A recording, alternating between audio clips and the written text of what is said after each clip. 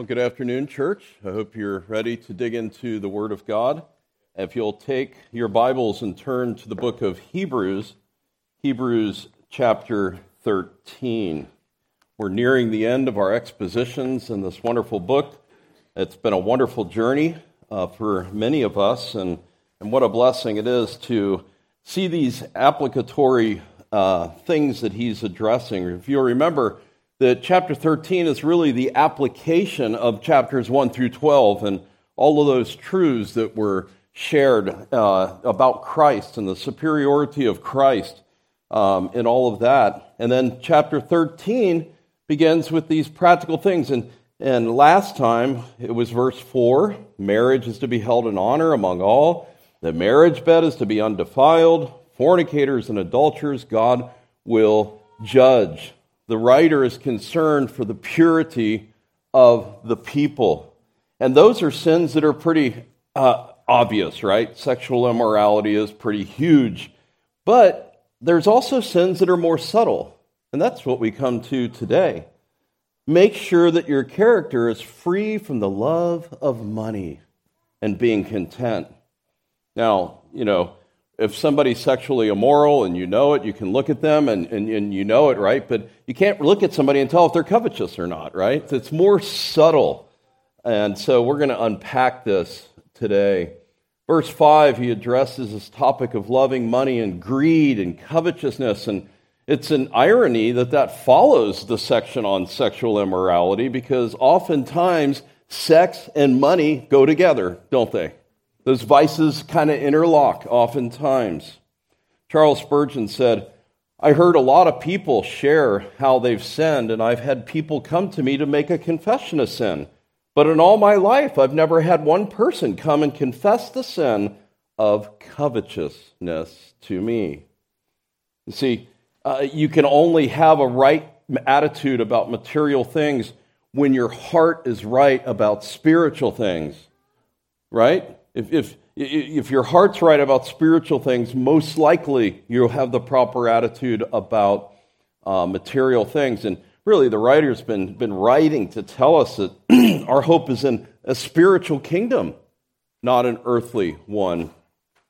Some professing Christians actually are promoting greed. You think of the prosperity gospel, right?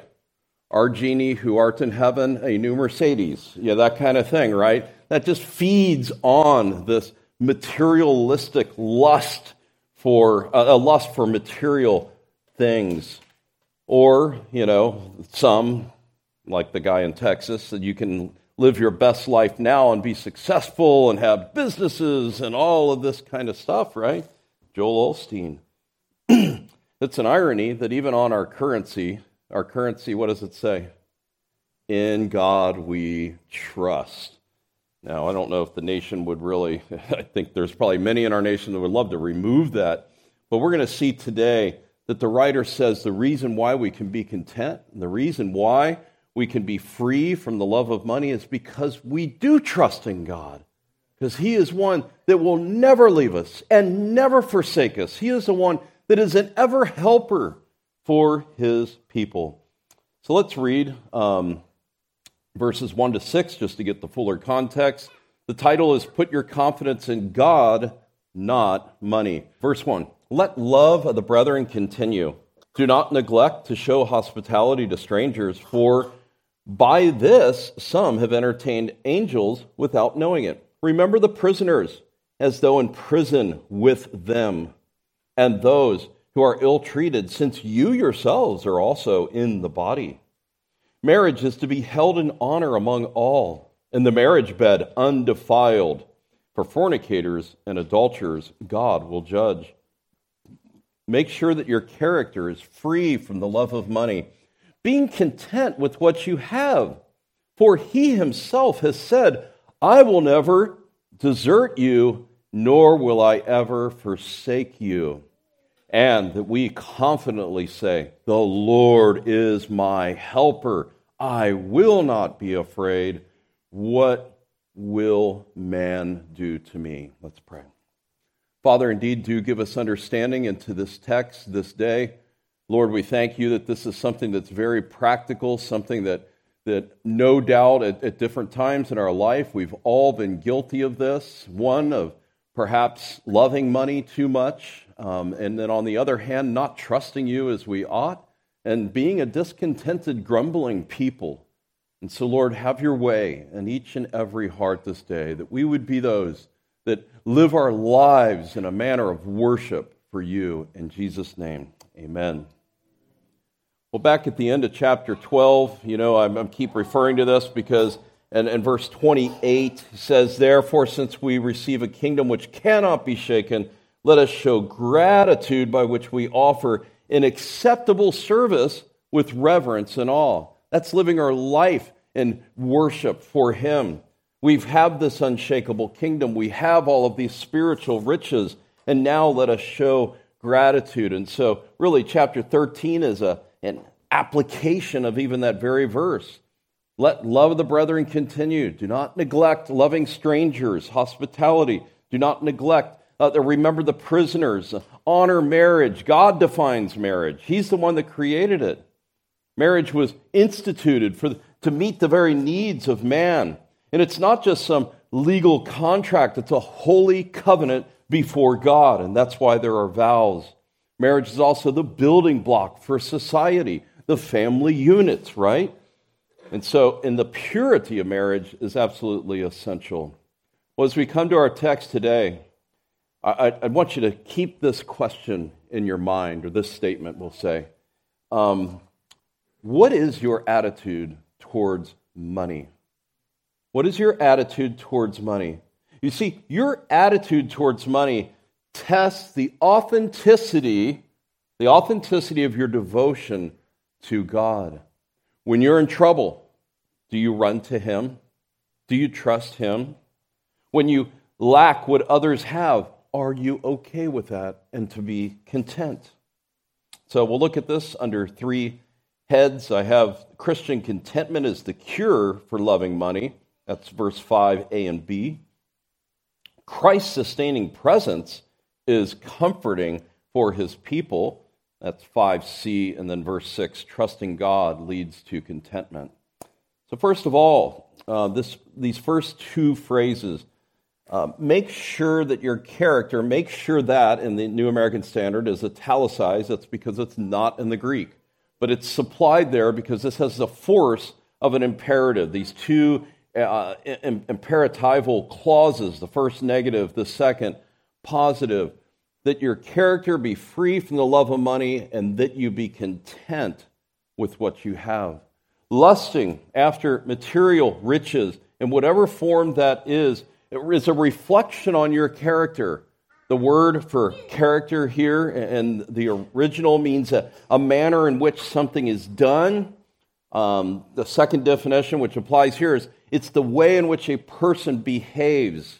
It's about the customs and the kind of things that they do in this life. It's actually used in the Greek translation of the Old Testament many times regarding customs. It's the custom. It's your character. It's what you do. And this loving money is literally philo orgoros, which is silver. So it's loving silver, but it has the alpha primitive at the front. So it's free from loving. All of that free from loving money is just one word. It only occurs in one other place, and that's in regard to the elder qualifications in 1 Timothy 3:3. You have places like the Apostle Paul, as he's leaving Ephesus after 3 years and meeting with the elders in Acts 20, where he says, I have coveted no one's silver or gold or clothes. He could say with a clear conscience, I've been here for 3 years.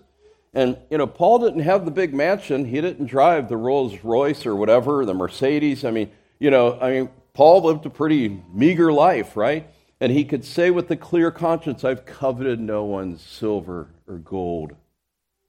So, why does the writer bring this up? Why does he bring this up? You'll remember back in chapter 10, he commended them. And we'll see here that you showed sympathy for the prisoners and joyfully accepted the seizure of your property, knowing that you yourselves have a better possession. You were made a public spectacle through all of these tribulations. and you shared with others as they were so treated, I believe there was a renewed threat of persecution. This is around the time Nero's on the scene. The Christian persecution is beginning to heat up, and there was a threat of renewed persecution. What I just read to you back in chapter 10 was likely several years ago, where they joyfully accepted the seizure of their property. They were subject to public abuse and arrest and imprisonment, but they did that in a way in which their faith remained steadfast. Now, perhaps many of them had regained some possessions over the years. Maybe they're looking at possessions a little bit differently. I don't want to lose all those again, right? It could be something along those lines. Others perhaps began to love money and to acquire more and more possessions. And the writer reminds them that the promises of God, that God will never leave you, will never forsake you. You don't have to have an inordinate lust towards possessions.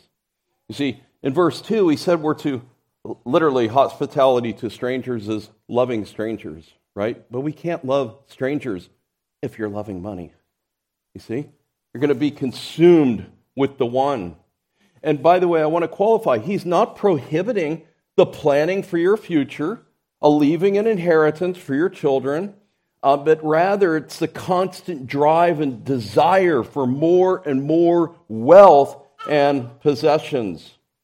There's certainly nothing wrong with saving for your future and your older years so that you're not a burden to society or a burden to your children. So there is certainly a place for that. You work with your hands and you work hard and you store something away. There's nothing wrong with that.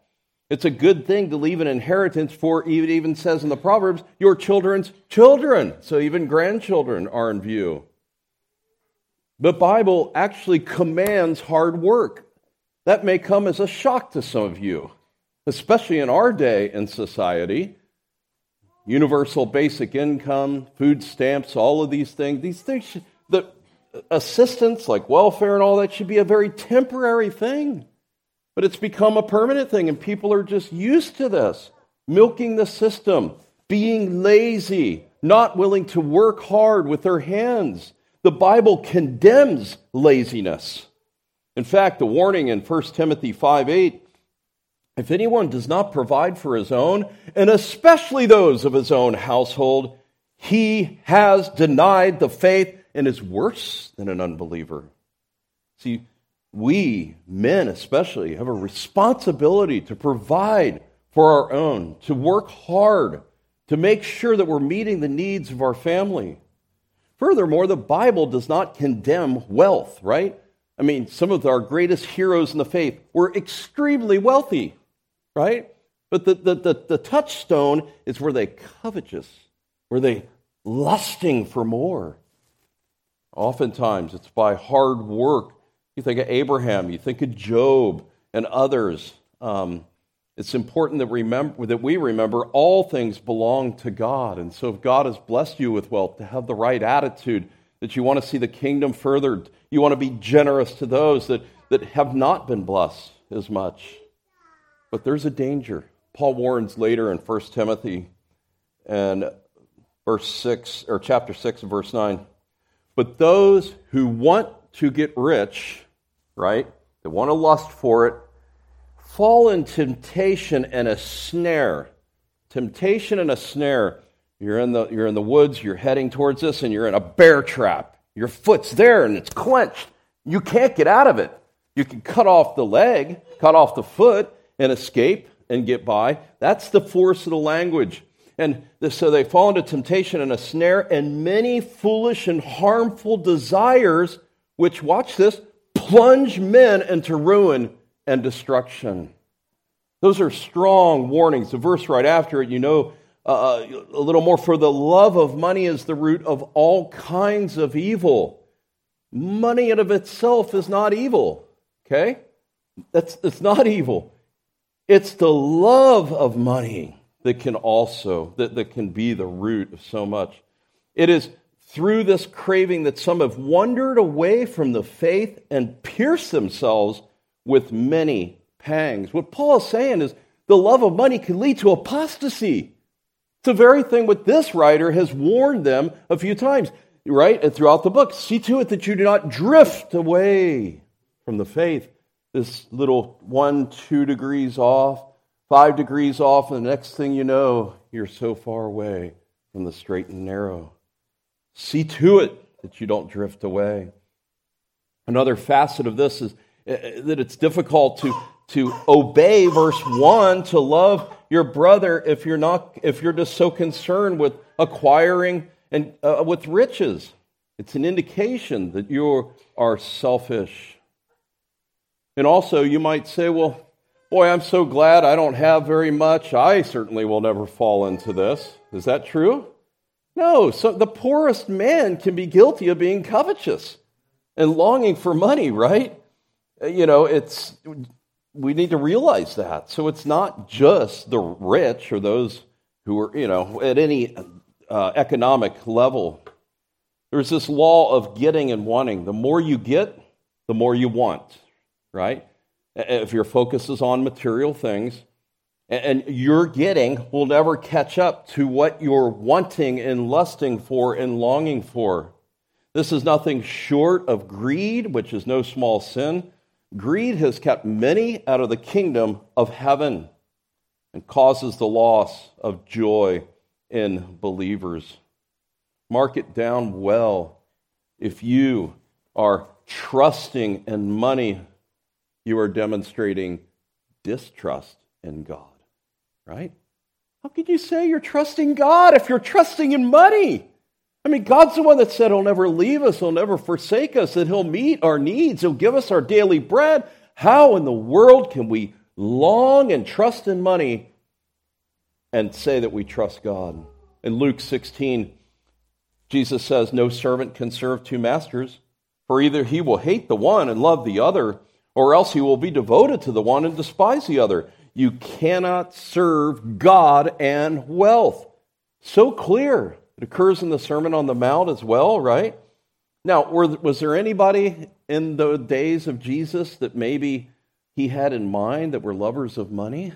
The very next verse goes on to say, Luke 16:14, now the Pharisees, who were lovers of money, were listening to all these things and were scoffing at him.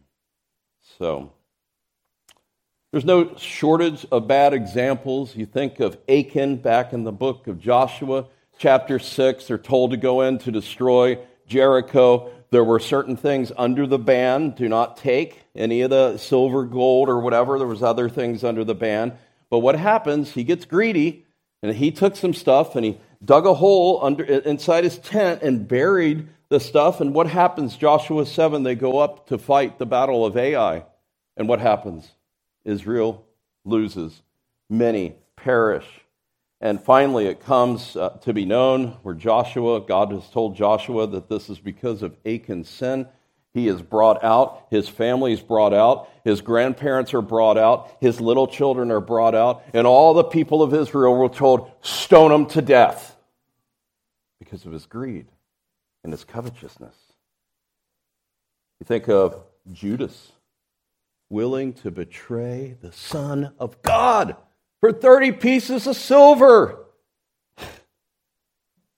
You think of Ananias and Sapphira. They were tithes, let's just say maybe it was 50%. Does anybody here tithe 50% or above? No. Ananias and Sapphira tithe more than you. But because they lied and they were deceitful before Peter said, you have not lied to me, you've lied against the Holy Spirit. And they were struck dead because they connived amongst themselves to say, let's just say we only got this much money, but we'll give all the rest. Covetousness is idolatry, and God hates it, brethren. Look at how it's just included with these other sins. Colossians 3:5, Pastor Steve just preached on this a few weeks back. Therefore, consider the members of your earthly body as dead to immorality, impurity, passion, evil desire, and greed, which amounts to idolatry. God hates greed. John Trapp, one of the Puritans, said this, a ship partially filled with silver to the point of sinking could hold 10 times more as much silver. So is the covetous man. Though he have enough to seek him, yet he never has enough to satisfy him. And that's what covetousness is. You're never satisfied. And you think about contentment as the idea of being satisfied, but in covetousness, you are never satisfied. Well, let's look at the next subpoint here, to cultivate contentment. Make sure that your character is free from the love of money, being content with what you have. What we have to understand here is contentment does not come from having enough earthly possessions. Oh, I've got enough furniture, I've got my closet's full of clothes, and all of that. Now I can be content. No, it's a matter of your heart being satisfied with God and Him alone. Is God enough? Is God enough? Is Christ enough to know that He's died for you? It's not a matter of acquiring. Listen to Arthur Pink. He says, contentment is the product of a heart resting on God. It's the product of a heart resting on God. It is the blessed assurance that God does all things well and is even now making all things work together for my ultimate good. That's why you can rest in God. The word here for contentment means to be sufficient, be adequate. It's in the passive voice. It has the idea of being content with such things that you have and being satisfied. John the Baptist in the early chapters of Luke, those soldiers, what does he say? Be content with your wages, right? What are some ways that you can know that you are a discontented person? Well, are you always thinking and talking about money? Do you envy what others have? Are you a compulsive shopper? Are you in financial trouble and have excessive debt? Charles Spurgeon said, covetousness and discontent and complaining are as natural to man as the thorns that are in the soil. You don't have to plant weeds and thorns. They grow on their own. And the same is true with man. They don't need to be taught how to grumble. Well, how can we grow in contentment, right? Because we all struggle with that, being discontent. At certain times, maybe it's something as simple as the 6th red light in a row, when normally it's all clear, whatever. But how can we cultivate contentment? Listen to this. The key to contentment is not raising your standard of living, it's lowering your desires. Did you catch that? The key to contentment is not raising your standard of living, having an extra 0 or 2 in your savings account or whatever, that extra car, but lowering your desires. Thank God every day for what He's sovereignly given you, whether it's a lot or whether it's very little. Thank God for that. Whether it's a cup of rice that will sustain your body till the next day. Express your faith by generously sharing and giving to others. Jeremiah Burroughs has written an excellent book. He's written several books, but The Rare Jewel of Christian Contentment. It's a rare thing to have Christian contentment. He says this, Christian contentment is that sweet, inward, quiet, gracious frame of spirit which freely submits to and delights in God's wise and fatherly disposal in every condition. Every condition. We delight in that. We submit to that. We believe God is sovereign. We say that so much here. So we should have Christian contentment. Listen, this is what Christian contentment is not. It's not some stoic view that claims apathy as a virtue. It's not a sturdy resolution to just grin and bear it. We don't have enough for this or whatever. It's not that at all. It's not even a natural constitution that's inclined to quietness or an easygoing person. No. Paul stating in Philippians that he had learned contentment. I want you to turn back to Philippians 4, please. Paul says, "Not that I speak from want, for I have learned to be content in whatever circumstance I'm in. I know how to get along in humble means and also to live in prosperity. In any and every circumstance, I have learned the secret of being filled and going hungry, both of having abundance and suffering need." Now, Paul says in verse 11 that he has learned, I have learned to be content. Okay? But in verse 12, when he says, I've learned the secret, it's a different Greek word completely, and it means to initiate into mysteries, to learn the secret of something. That's why our translators translated, I've learned the secret.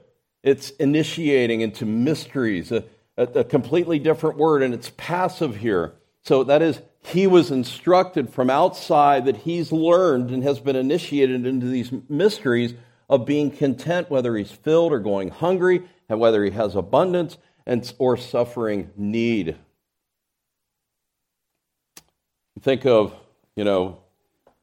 being to my trips to Africa and India, and just meeting people and having people prepare meals for me, like in the evening, and seeing that they have so little. They go out to get a chicken, they prepare it so, lusciously and all of that. And you think of these people that work 10 to 12 hours a day, and they're just so filled with joy. They have so little, and it's just amazing the contentment that they have.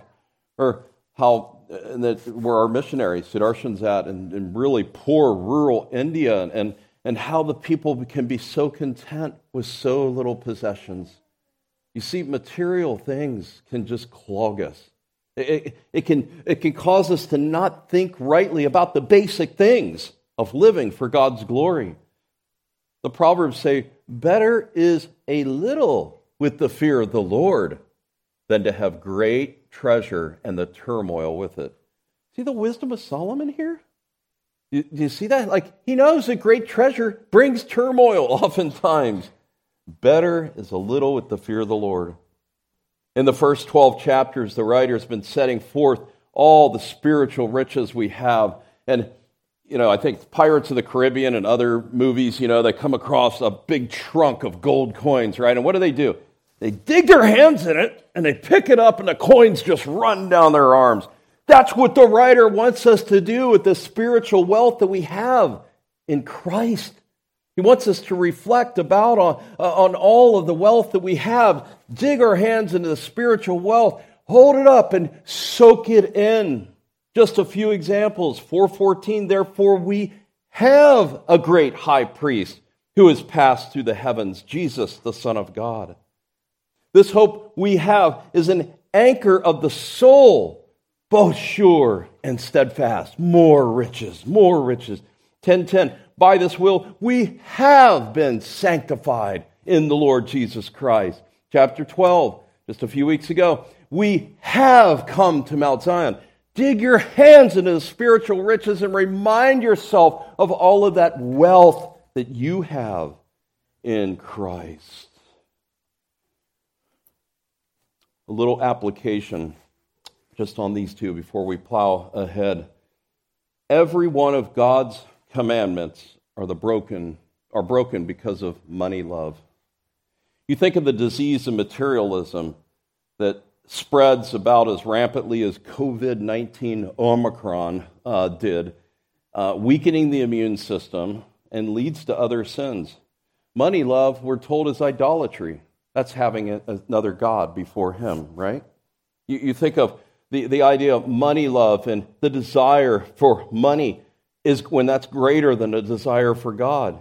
You think of the pride that it leads to. You think of even the fourth commandment, our catechism today, remember the Sabbath day to keep it holy.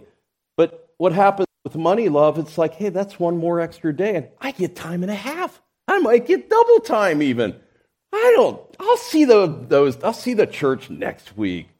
That overtime, Really? I mean, people think like that. People kill and they hate because of money.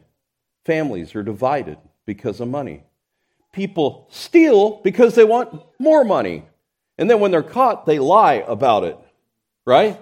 You see how all of this is so connected. People lie and cheat on their taxes as well. Brothers and sisters, there is no security in wealth. There's no security. You think of this invasion into Ukraine from Russia. In all honesty, it doesn't matter how much money they have scattered around Ukraine. When the bombs start falling out of the sky and they're getting pretty close to you, it really doesn't matter. You don't have security in the bank account. You don't email Putin and say, but wait, I'm one of the most wealthiest ones. Move the bombs to my poor neighbors. You can't do that. We have no security. Wealth doesn't bring any security at all. Proverbs 23 and verse 5, do not weary yourself to gain wealth. Cease from your consideration of it.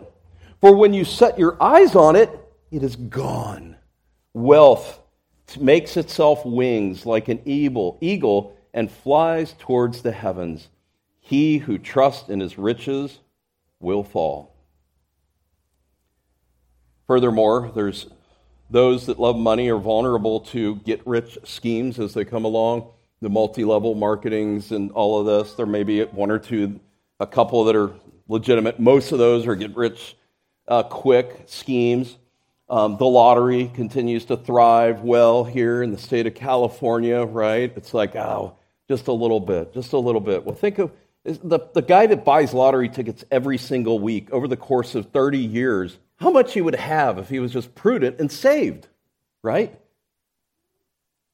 Casinos are alive and well, and that's a whole other topic. Gambling, is it permissible to play for pennies or something like that if you're playing with some brothers or something like that? But I'll tell you what, going to the casino every day with payday, and these men that blow their money and they come back and they have to tell their wives, it's beans and rice this week again.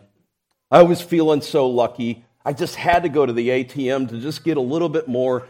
That kind of stuff is condemnable. God's design, He does have a design for gaining wealth. You know what it is? Hard work. Working with your hands. It's offering somebody something of value. It's developing a skill or designing a product in exchange for money. The more skill and value you have, the more you will be paid. Think of engineers, lawyers, accountants, plumbers, all of these different things. Proverbs 10:4, poor is he who works with a negligent hand, but the hand of the diligent makes rich. So, that was a lot. Let's move on here. And I want you to see this. Look, let's go back to Hebrews.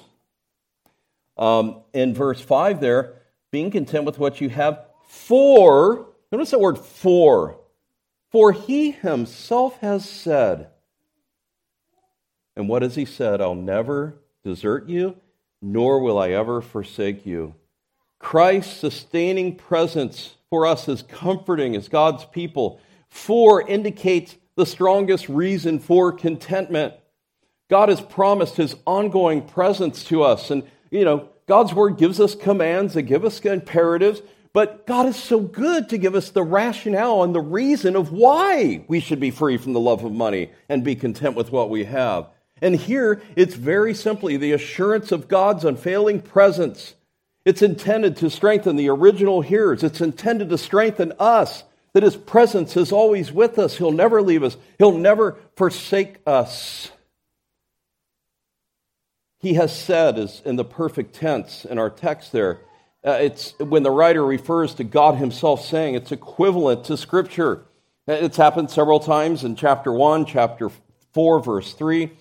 For we who have believed to enter that rest, just as He said, as I swore in my wrath, they shall not enter my rest.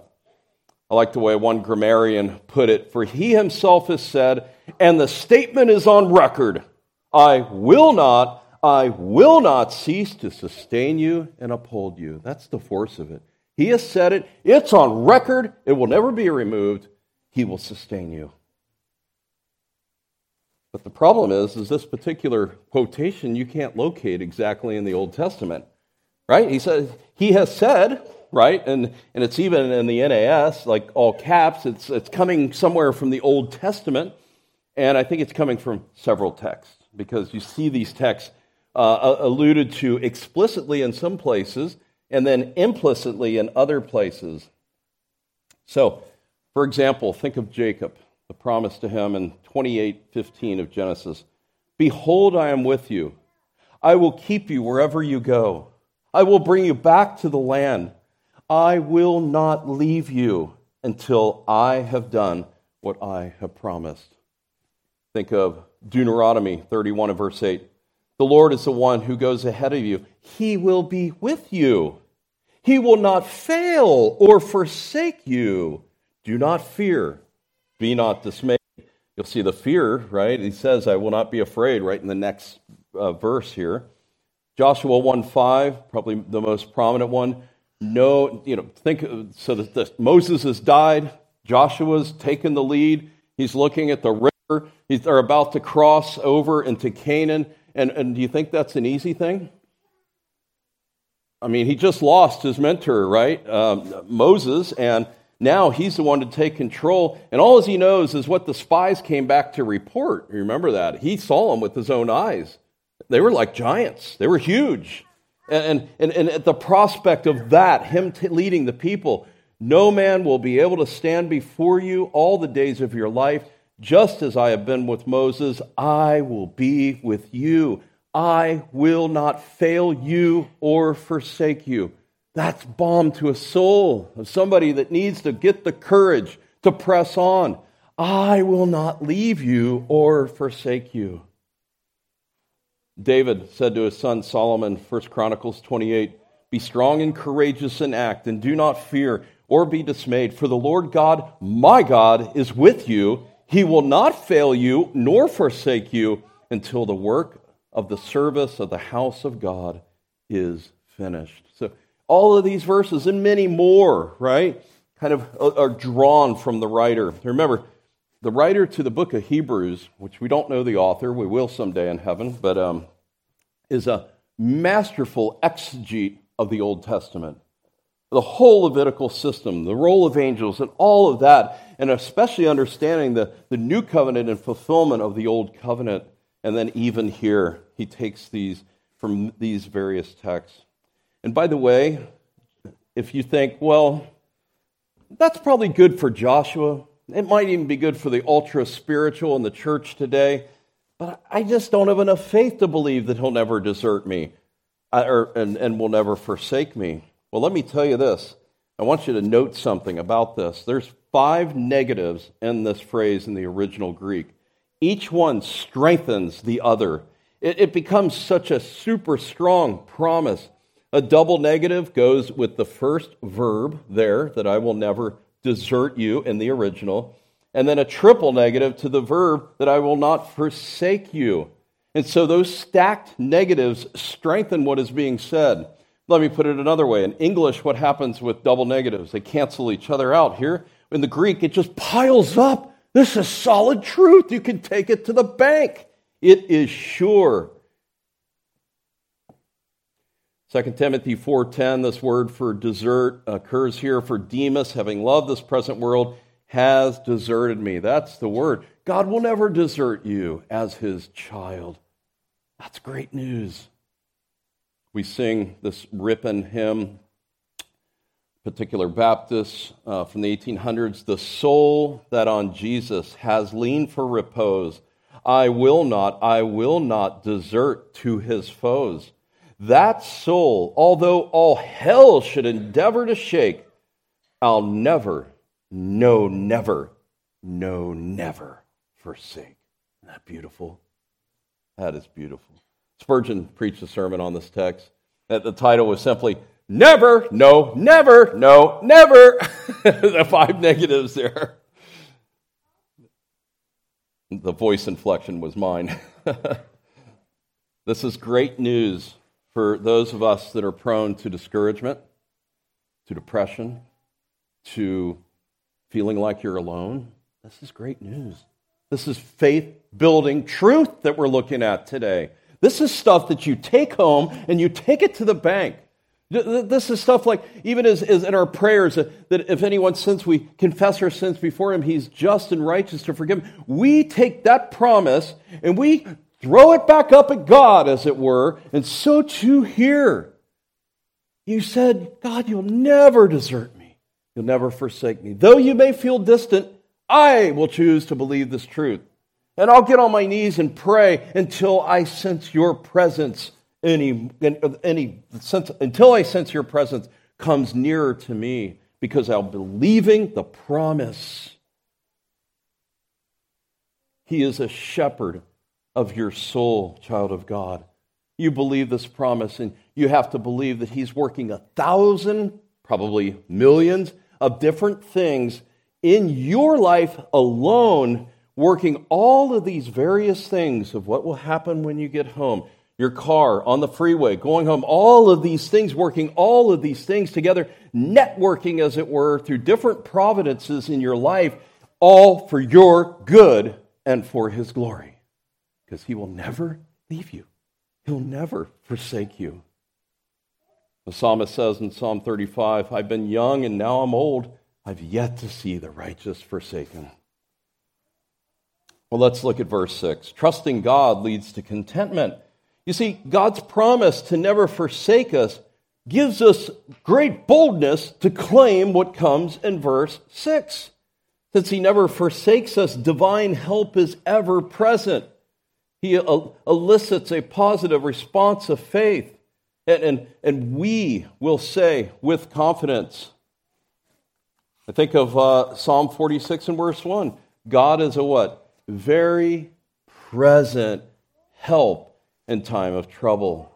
So first of all, a confession of confidence to God. The promise at the end of verse 5 was in the first person, right? I will never desert you, and I will never forsake you. And so the response to the listeners is also in the first person. The Lord is my helper. I will not be afraid. What will man do to me? You see, verse 6 is a response of faith from the people of God in response to that promise at the end of verse 5. And notice here, the response is in the first person, right? The Lord is my helper. I will not be afraid. But notice right before that, it says that we confidently say, we collectively say. This is the only place in Hebrews where the listeners are actually the subject of the speaking. This we confidently say, the Lord is my helper. I will not be afraid. What will man do to me? This is the kind of thing we're going to see in a couple weeks, later in chapter 13, where we offer the fruit of lips, where we offer a sacrifice of praise. Through Him, then, let us continually offer a sacrifice of praise to God. That is the fruit of the lips that gives thanks to His name. That's what verse 6 is. It's the fruit of the lips. And thus, confidently, it's the idea to be confident, but even courageous. We will confidently and courageously say. We don't have time to turn back to Psalm 118, but certainly that's what the writer has in view. The Lord is for me. I will not fear. What can man do to me? That's 118 and verse 6. Verse 7, the Lord is on my side. As my helper, I shall look in triumph to those that hate me. It's a confident confession that the Lord is my helper. Now, you remember in the garden, Adam had named all the animals, but there was not found a helper for him. So what happened? He puts Adam to sleep, takes out a rib. The Lord says that He will find a helper suitable to him. And so, of course, the man wakes up. This is now bone of my bones and flesh of my flesh, and she shall be called woman. Whoa, this is a suitable helper, right? And so in the sense that Eve, and in the sense that you women are helpers to your husbands, so too God is a much mightier and greater helper to us. You see, we may be going through all manner of trials, health difficulties, difficult providences, but in the light of this truth, of this verse, we must never be those that become so despondent, so discouraged. We must have the right perspective, God's ever presence with us, that He will never leave us and forsake us. In Pilgrim's Progress, Christian's progressing on. He comes to the Slough Despond. There, others have passed freely through. He's struggling. His arms are flailing. Suddenly, a big man comes up, and what does he do? He puts his hand out and helps him to come out of the Slough Despond, and his name was Help. His name was Help. God is a helper to us as well. Picture of David. Kids, you know David and Goliath, that story? You guys know that, right? Adults, you know that story. Here comes little David. What is he, 17 maybe? Something like that. He's got 5 little stones, and he's tired of hearing that giant bring shame to the God, Yahweh.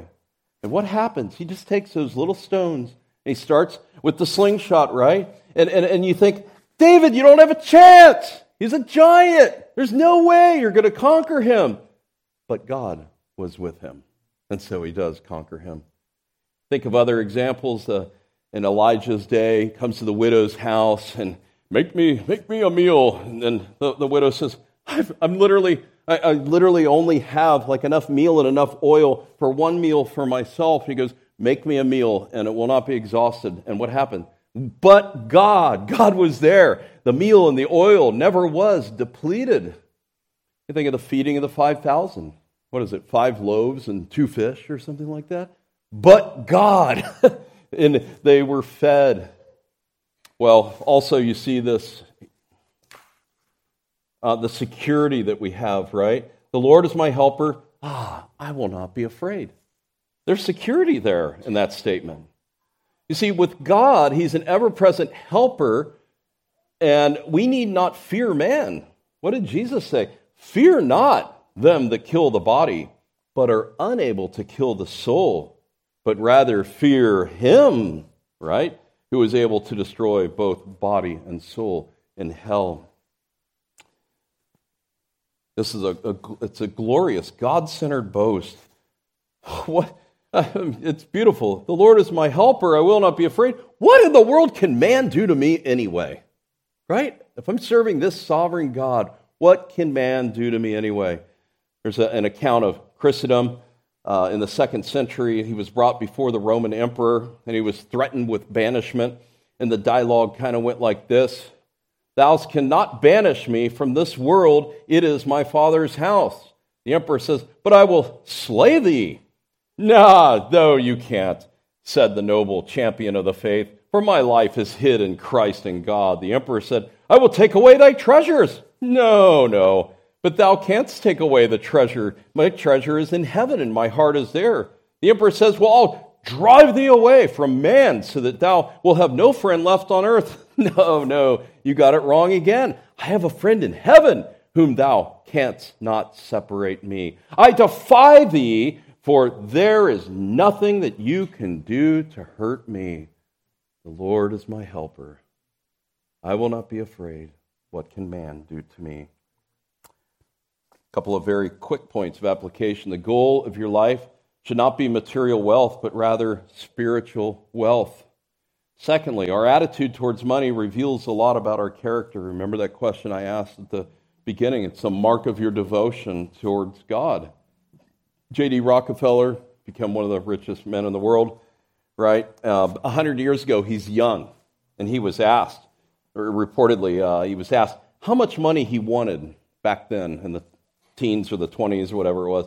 And he answered $1 million. And then his friend asked, well, after you have the $1 million, how much money do you want? And he said, another $1 million. And isn't that really the way it is? You cannot be a lover of money and a lover of God. You cannot serve both. Don't be like Esau. Remember, we saw Esau back in the middle of chapter 12 here, who exchanged his heavenly treasure for earthly things. Ecclesiastes 5:10. The ladies will be on this at the next ladies' Bible study if you want this expounded. He who loves money will not be satisfied with money, nor he who loves abundance with its income. This too is vanity. Some love the thrill of acquiring money. For others, it's the idea of hoarding it. Misers are not concerned with acquiring it, but tenaciously holding on to what they have, to be a Scrooge. And brethren, lastly, find your treasure in Christ. Is he not worthy of all of our worship and adoration? He has set us free from the slavery to materialism. Paul writes in 2 Corinthians 8:9, "For you know the grace of our Lord Jesus Christ, that though he was rich, for your sake he became poor." Why? So that we might become rich. He's the only way of salvation. And even today, the offer still stands. Come unto me, all you that labor and are heavy laden, and I will give you rest. We come confessing our sins. We come repenting of our sins, turning from our sins, coming in faith that we believe he's the Son of God and that he died for me. Let's pray. Father, we do thank you so much for your word. We thank you even for the text today that has challenged us in many ways and the comfort that we have. Lord, have your way in our lives. In Jesus' name, amen.